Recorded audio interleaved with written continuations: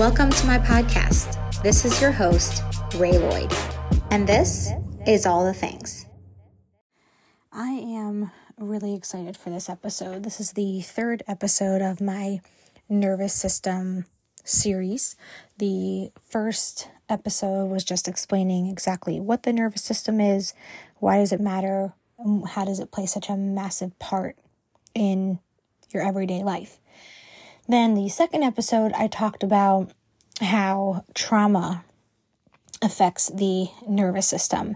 And today, I am going to take that one step further and dial into how trauma takes a part in your body, right? Like we talked about in episode 2, and then plays a part specifically with your relationship with food, and then deeper into eating disorders, disordered eating, binge eating. I'm not going to get into the specifics of the different eating disorders. I'm not an eating disorder specialist. I'm not a therapist. I'm not a doctor. I'm not a medical provider. That's my legal disclaimer here. This is all just based on experience and understanding the nervous system, how trauma plays a part in this, my own living life, and research. So take that and take this episode through the lens that it is intended and how I am giving over this information.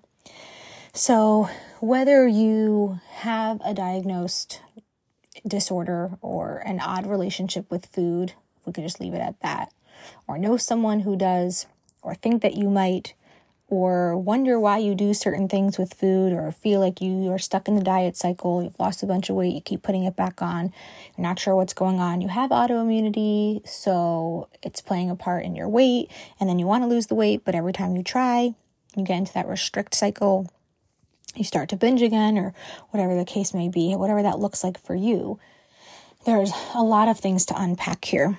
And we're not going to unpack all of it. Like I said, I'm not going to get into the specifics of each disorder and all of that. But what I will do is help you understand the relationship between the nervous system, your relationship with food, dopamine, and I'm going to try to keep this as short and sweet as possible because this is a very complicated, very sensitive topic. And then, of course, I will end off in the last episode, episode 4 of this series, which will obviously not be episode 4 in the whole podcast, but the 4th episode of this series will discuss methods and ways to help calm your nervous system, keep yourself regulated so that the behaviors and the different things that are playing a part in your life that is causing that, dysregulation and then causing it to play out within your body and your behaviors can then hopefully start to heal. So the fact that I want to present to you today is that the neurotransmitter dopamine is involved in food cravings, decision-making, executive functioning, and impulsivity. So let's give a very simplified description of what binge eating is. And like I said, I'm not going to get into the specifics of each different thing, but understanding binge eating could then apply it to what it is that you're suffering with. Okay. So it's really, really important not to confuse binge eating with overeating. There are people, you might be one yourself, who will sit down to a Thanksgiving meal or eat at a restaurant for a birthday. And there's just so many delicious things on the table, so many different recipes you made that you want to try, or there's just a lot of variety and you want to try it all, and you have a bite of everything, or you have a plate of desserts, or you have extras because it's there, and whatever the case may be, and you overate and now your stomach hurts and you're like, okay, gosh, I'll feel better tomorrow. But it doesn't come from this emotional, psychological shame cycle. You didn't overeat because of anything other than the cake was there and you really thought having a second slice sounded like a good idea. It wasn't spurred on by anything else other than that. And so you overeat and now your stomach hurts and you move on with your life. That's not binge eating. Binge eating starts with an intense craving, like a craving you cannot shake, a craving you cannot ignore. And when it happens, many times it is in large portions, so people confuse it with overeating. but sometimes it's not in large portions. Everyone's binge eating looks different, but most times it's done in a short period of time. And the feeling that is during the binge is a very out of control feeling. You can't talk yourself off a ledge here.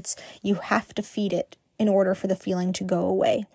And one of the main ways that you know it was a binge is because after you feel a lot of shame and guilt, you feel really disgusted with yourself. You feel just so disappointed, and it leads to some really intense, really yucky feelings.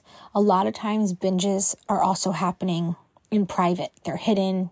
You're driving to the restaurant, buying it with cash so no one knows, eating it quickly hidden in your car, coming into the house and not talking about it, like pretending it never happened. So there's a lot of shame and obviously a lot of nervous system dysregulation happening around it. Where in overeating, like I said before, you're doing it at the table. Everyone's there. It's Thanksgiving dinner. You're like, oh my gosh, I'm eating this other piece of pie because it's just so good. Everyone's there watching it. A binge generally would not happen like that. It's so deeply ingrained in shame that it's going to happen hidden in a closet, planned out. You see that piece of pie, you hide it for later, you take it when everyone's sleeping, kind of thing. So according to studies, dopamine is believed to play a critical role in binge eating and other eating disorders.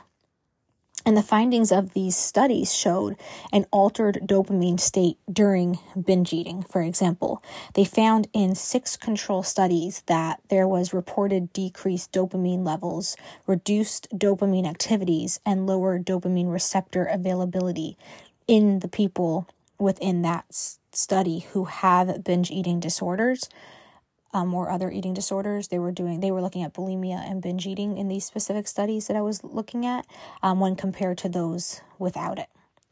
So another study showed that people with binge eating disorder had a blunted response to taste stimuli in comparison to people without, when they were presented with an unconditioned taste stimuli.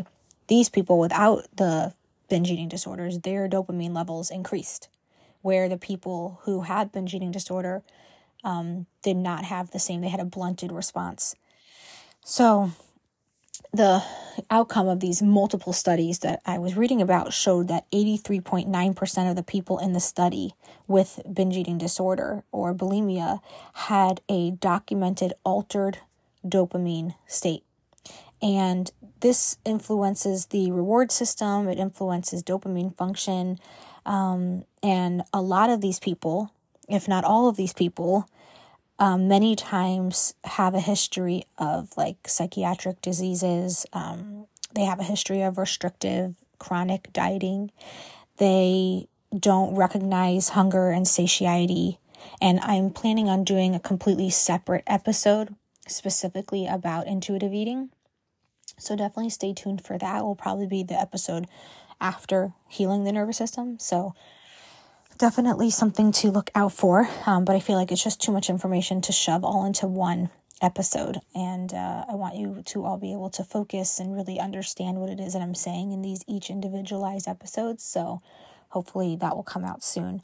But a lot of these people have a history, and this is where I really want you to hear this. We talked about this last week, right? How trauma affects the body. Well, in these studies that showed that people have reduced dopamine and a nervous system dysregulation that's in relation to a eating disorder or disordered eating, have a history of child abuse, PTSD, and depression.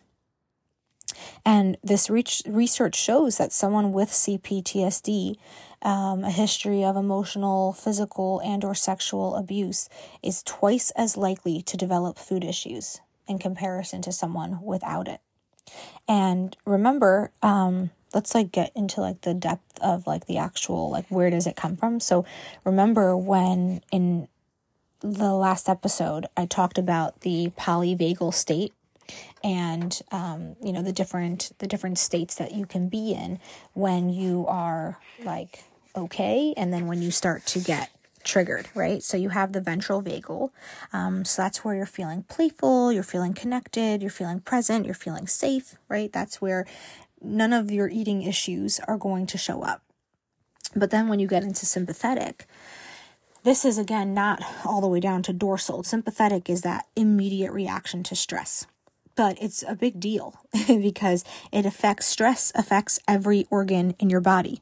Now, why? Think about it this way. Because if you're under attack, right, like back in the day when you were, living in huts or whatever, and a neighboring group of people came and attacked to try to get your food or steal, fur or whatever, your body will prepare for that, right? And it's not going to waste time and energy. Well, time is not going to waste, energy on things like that are considered extra, like digestion, growing hair, stuff like that. Like you'll notice that when you have high stress, a lot of people notice that their hair starts to fall out. That's why.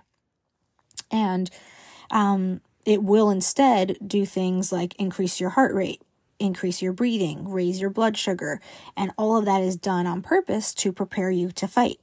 And then you're supposed to be able to, after the fight, calm yourself down and move back up to ventral. But the problem is that when you have trauma, you can get stuck in these states. And when you are in a place of like getting ready to fight, it will make you feel frenzied, chaotic, overwhelmed, anxious, all of those things. Now, the last one in the polyvagal theory is dorsal, like we discussed last episode, and that's complete shutdown. So that is when your nervous system believes that you're in a life-threatening situation, and it's going to do one of two things to keep you alive, right?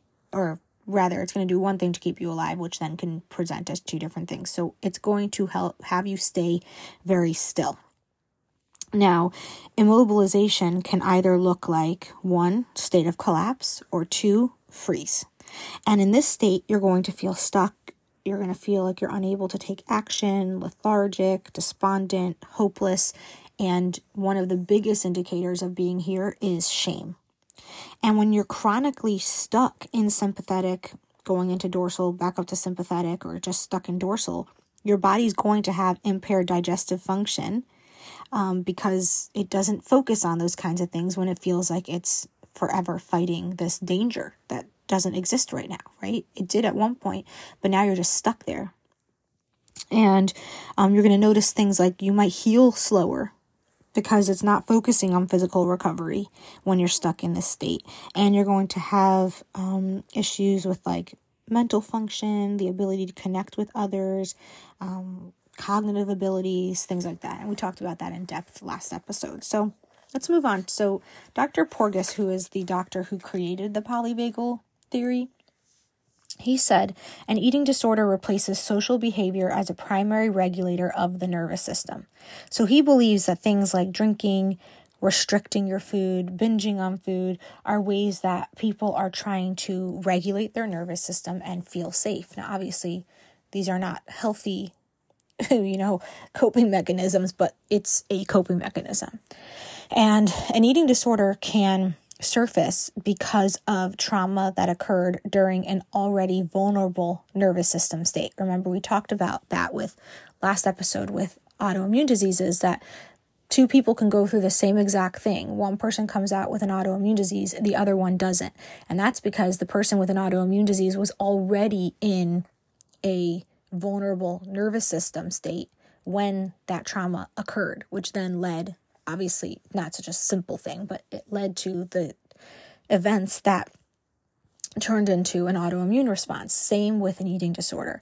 Two people can go through the same exact thing. If one person was in a ventral state when that thing happened, they're going to recover a lot faster and a lot healthier than someone who was already in a vulnerable nervous system state, then goes through trauma and comes out with an eating disorder. So keep in mind also, and I found this to be so fascinating, that the act of eating uses the same neural platform as the ventral vagal does. So when someone is in sympathetic, their eating disorder can look like obsessive thoughts about food, food rules, binging, excessive exercise, purging, and other, honestly, self-harming behaviors. But again, think about it what I said before, that the act of eating uses the same neural platform as the ventral vagal. So people are just they're using these coping mechanisms. It's actually genius of the body to try to get back to a ventral state It's not getting them back there, but in the moment it feels like they are. So it's helping them feel safe. It's helping them feel more regulated, but in the long run, it's hurting them. And that's the problem. That's the hard part of breaking out of it, because you feel safe in the moment. And then you have to start to recognize that it's actually hurting you. And that can probably be one of the hardest parts of the whole recovery system with that.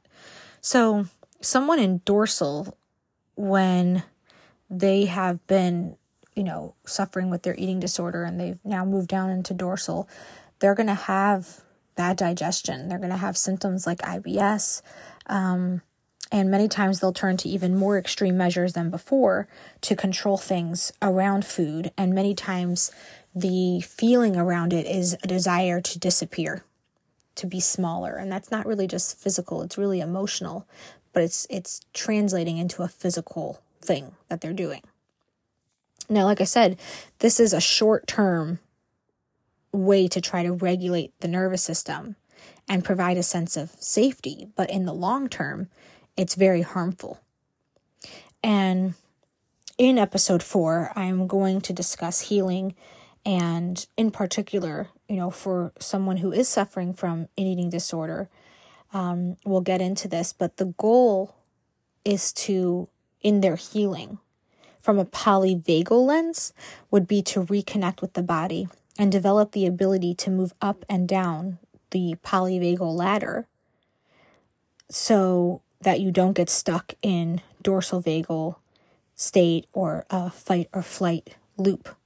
Meaning, the way that right now someone who's stuck in dorsal or sympathetic is using food to feel that feeling of safety that one does when they're in ventral, the goal would be to connect with the body and be able to do that for real, right? To be able to feel connected and safe inside your body, not to dissociate and play into this dysregulated nervous system and try to feel those feelings of safety through a way that is actually self-harm.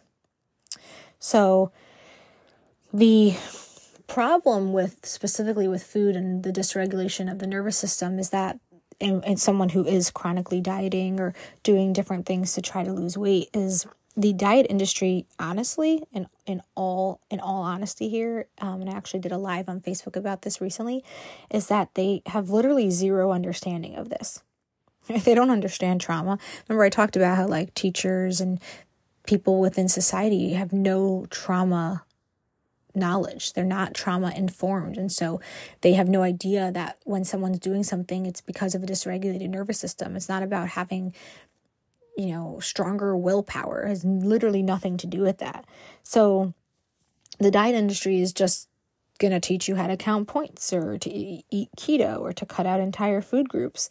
But they're not addressing the underlying trauma. They're not doing anything about the root cause. They're not offering a permanent solution to, if someone wants to lose weight, I would never tell them not to, especially if it's being done in a healthy way that's leading to lifestyle change and long-term habit change. And that's where you have to understand the nervous system, because nothing permanent will ever happen without the nervous system. But people get stuck in that diet cycle because they're constantly struggling with food, then restricting food, then the restriction causes binging. They shut off their satiety and hunger cues, and then they're just struggling with this for the rest of their life.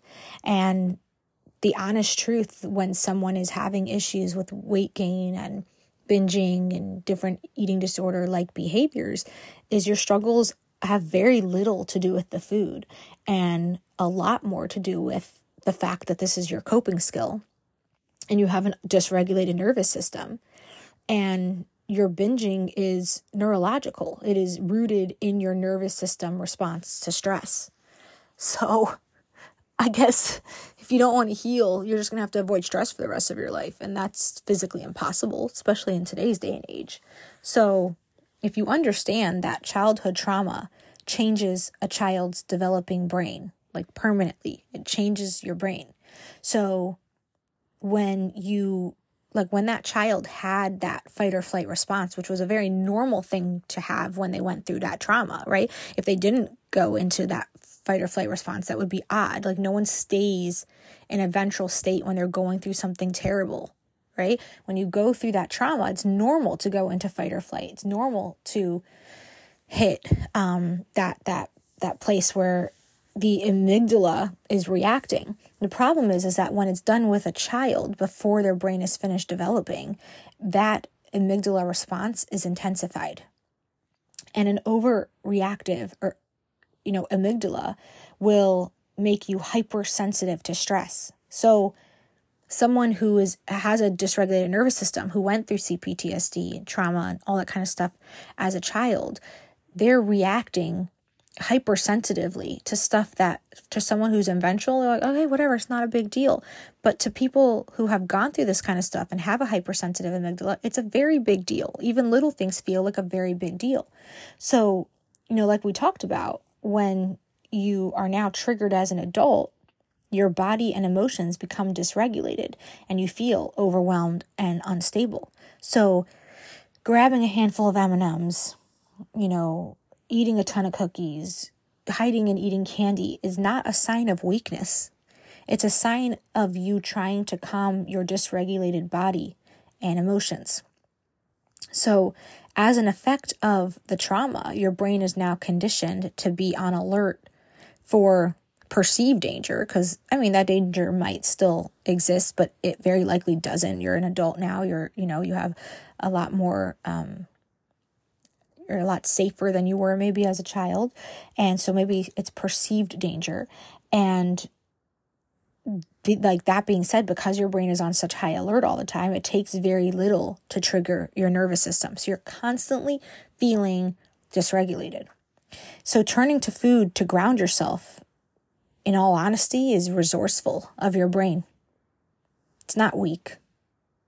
I want you to listen really, really, really carefully when I say this. And I kind of feel like I want to cry right now when I'm saying this, because I have suffered with things that I'm not talking about at this moment. Haven't posted about it. I don't want to right now, but we've all gone through stuff and we all have our coping skills, and I'll just leave it at that. But I want you to listen. If this is something you suffer with, it is not your fault. Like I said in the previous episode with the Good Will Hunting movie, or did I say that in my Facebook Live? I don't even remember now, but it is not your fault. Remember, your nervous system cannot tell the difference between an imagined experience and a real experience. So you could be imagining, and not to say like you're crazy, that's not what I'm saying. I'm saying like your nervous system, your brain is like reacting to things that aren't even a threat right now, but your body thinks it's real. And so the unfortunate cycle is that chronic stress triggers the release of cortisol. And excess cortisol production causes weight gain. So it's like you're damned if you do and you're damned if you don't at this point, right? And cortisol affects your metabolism and it signals your body to store fat.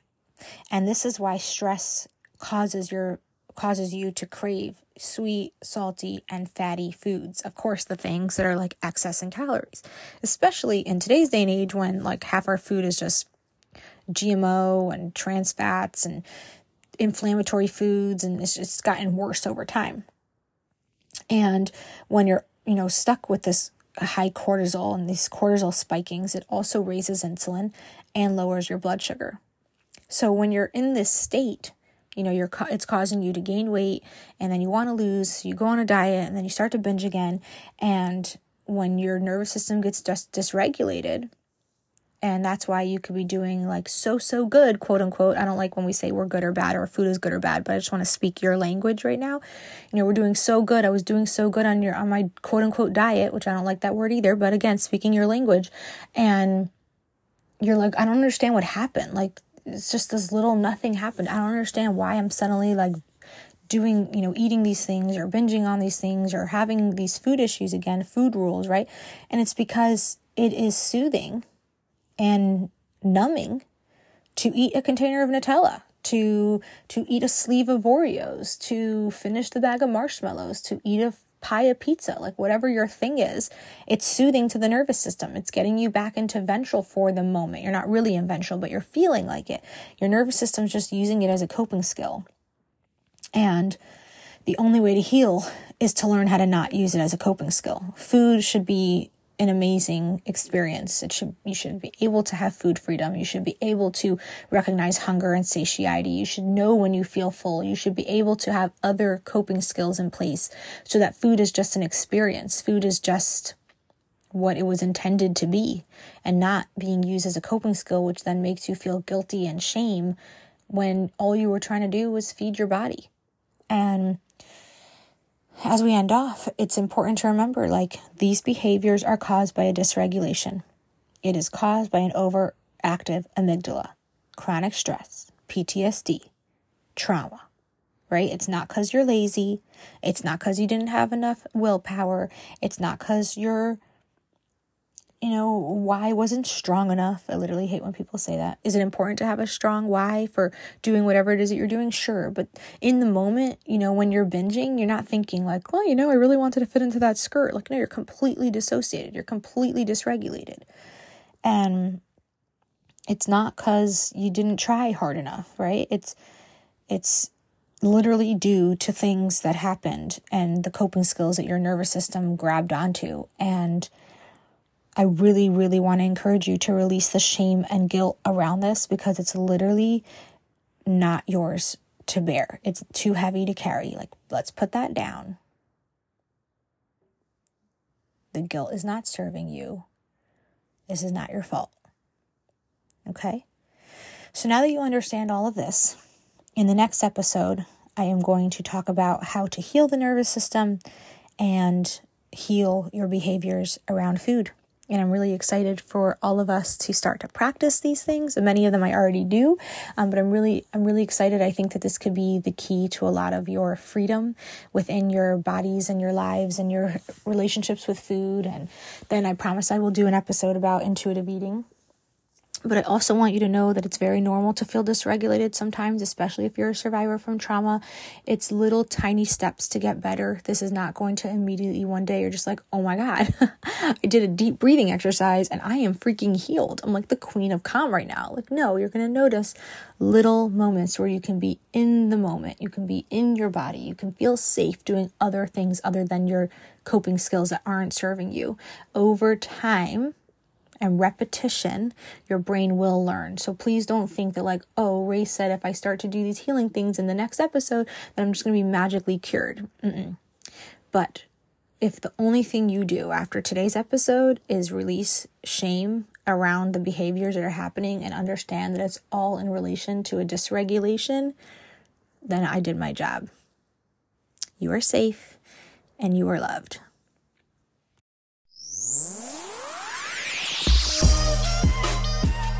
Thank you for listening. I hope that you loved today's episode. Please do the following things. Share this all over your social media. Subscribe to my podcast and leave me a 5-star rating. Till next time.